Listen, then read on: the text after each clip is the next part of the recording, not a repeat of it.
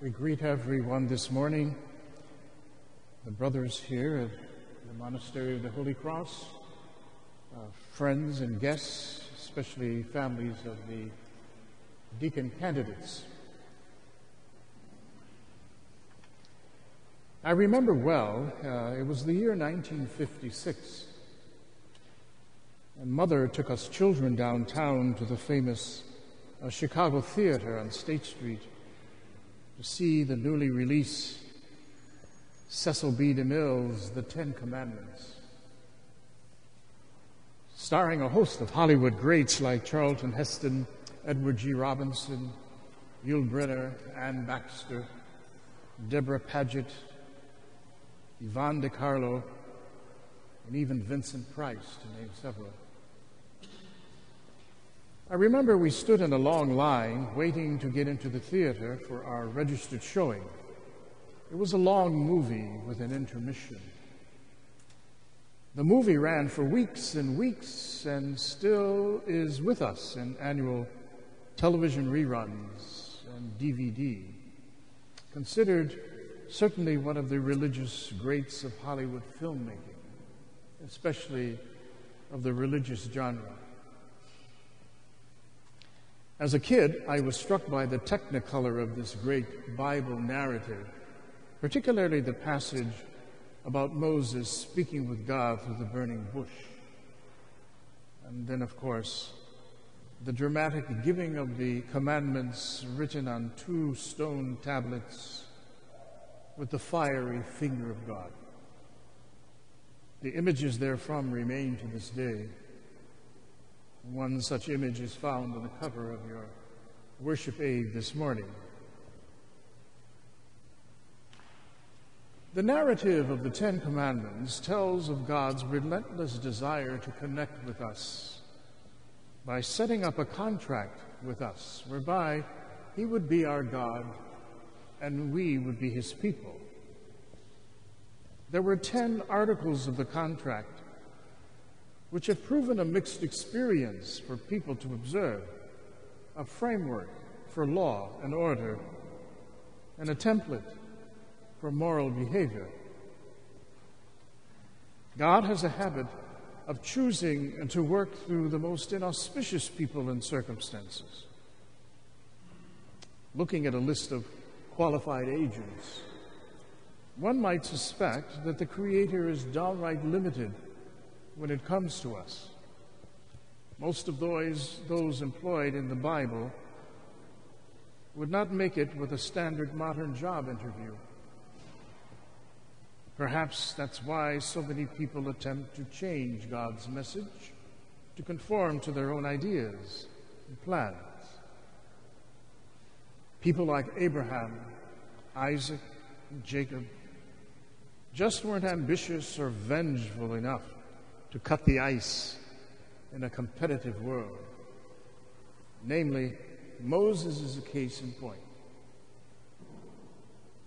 Michelangelo Buonarroti sculpted him in marble as a long-bearded, muscular giant seated like a sage with the tablets in hand, gazing into the beyond.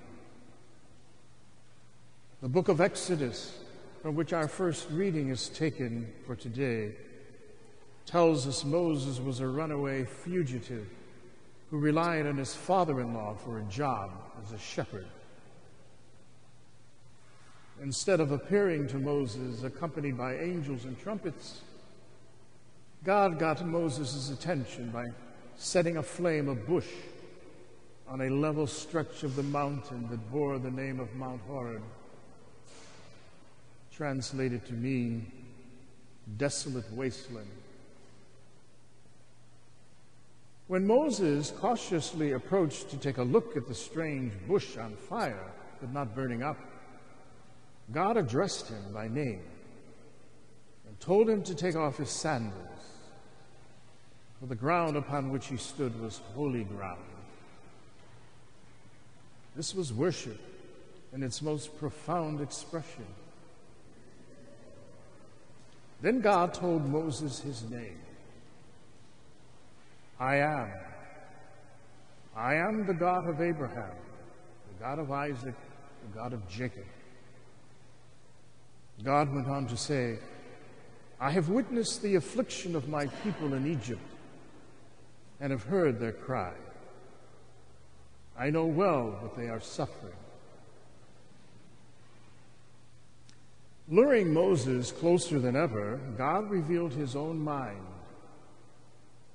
He said to Moses, I have come to rescue my people and lead them into a good and spacious land. Go to Pharaoh and tell him to let my people go. Moses was taken aback. Who am I that I should go to Pharaoh and bring the Israelites out of Egypt? But his protests were in vain. Moses scored a point in the interchange, however, when he explained, in so many words, when he needed a good calling card with which to approach the Israelites. Would you please reveal a name that I can use to convince them? Moses asked. Moses' tiny bit of willingness to serve opened the path for God to enter into a relationship with him that would leave Moses burning inside with more energy than the fiery bush with which God had first lured him. Perhaps what captured Moses for good was God's revelation of a name that seemed to be both a riddle and a promise. I am who am. God's name seemed to mean everything at once. That name explained that God is the author and the owner of the verb to be. He is existence itself. This name disclosed that God is involved in everything and is the essence of all things good. He is the answer to every question and the cause of all things we observe. That, combined with God's history with the patriarchs and his attention to Israel's suffering, told Moses and everyone who comes after him that God is, and that there is no one before him. The God of Israel was different from the other gods of Egypt, Greece, and Rome, and the contemporary political and economic systems that enslave people. The God of Israel reveals that the one true divinity watches over people and listens to their cries to the point of suffering with them. This God did not often seek servants among the powerful because they are too sure of themselves, too quick to dominate, too arrogant to need God. The God of Israel chooses servants from among lowly people, people who are innately prepared to share divine compassion for suffering and for peoples under the grip of oppression. Because these servants know their disabilities, they learn to rely on grace more than on themselves. Thus God lured Moses with the marvel of a burning bush for which there was no smoke of conflagration, and told him his divine name so that he might get caught up in the mystery of who God is. The more Moses knew of God, the more deeply he became as on fire as the bush that first got his attention, and freeing his people in the bargain. Friends, the burning bush is an emblem of our faith and its beginnings at the time of that first covenant. God continues to act among us, seeking people willing to wonder, to fall in love with God, and then to act. Whether we are drawn to God through the name that is an ever mysterious form of the verb to be, or through the wonders of creation, God tries to attract us with a universe full of burning bushes and a multitude of theophanies if only we would be curious enough to find them. God's attention-getting behavior aims at bringing us into a Moses-like cycle of loving God in and through interpreting our joys and sorrows, hopes and griefs and anxieties, until not only we, but all the world is on fire with the unquenchable love of God. Though we may claim incompetence, which happens to be the first quality God is seeking, God changes our incompetence into competence to do His bidding. When we admit that much, God can do the rest. Today, with the new covenant and grace, this burning bush translates to the monstrance that holds the Holy Eucharist for our gaze. By it, countless faithful receive in adoration the voice of God for the inspiration they need to be fervent disciples, prayerfully navigating the contradictions of life and freeing spouses and children from the clutches of the evils of the culture while bringing them closer to God. We continue to need to be freed from the clutches of the pharaohs of the culture.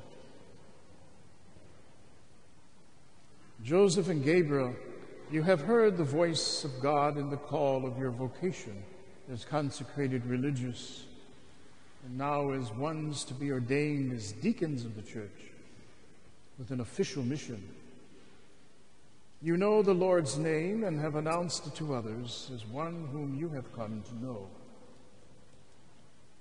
And you have answered the charge generously with your very life, as expressed in the evangelical counsels of poverty, chastity, obedience that bind you to the church and this community of brothers who search daily the will of God within prayer, duty, and amendment of life.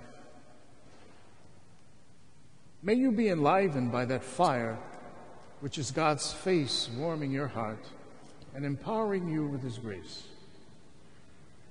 Like Moses, you too are frail men who nonetheless God has chosen for Himself. Do relish in God's appointment of you. Like Moses, you have first investigated what first you did not quite understand, as well as the identity of the God who was calling you. God intends to act through you in your consecration to bring about salvation in others. As God promised to be with Moses, so He promises to be with you. In your prayer before the Blessed Sacrament, you have found your vocation, and the Church has endorsed your call as authentic.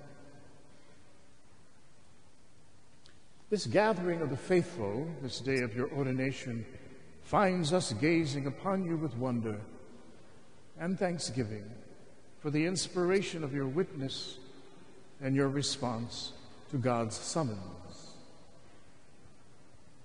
This Lent, we all take stock of how well we have lived up to our call from God, the source of our being.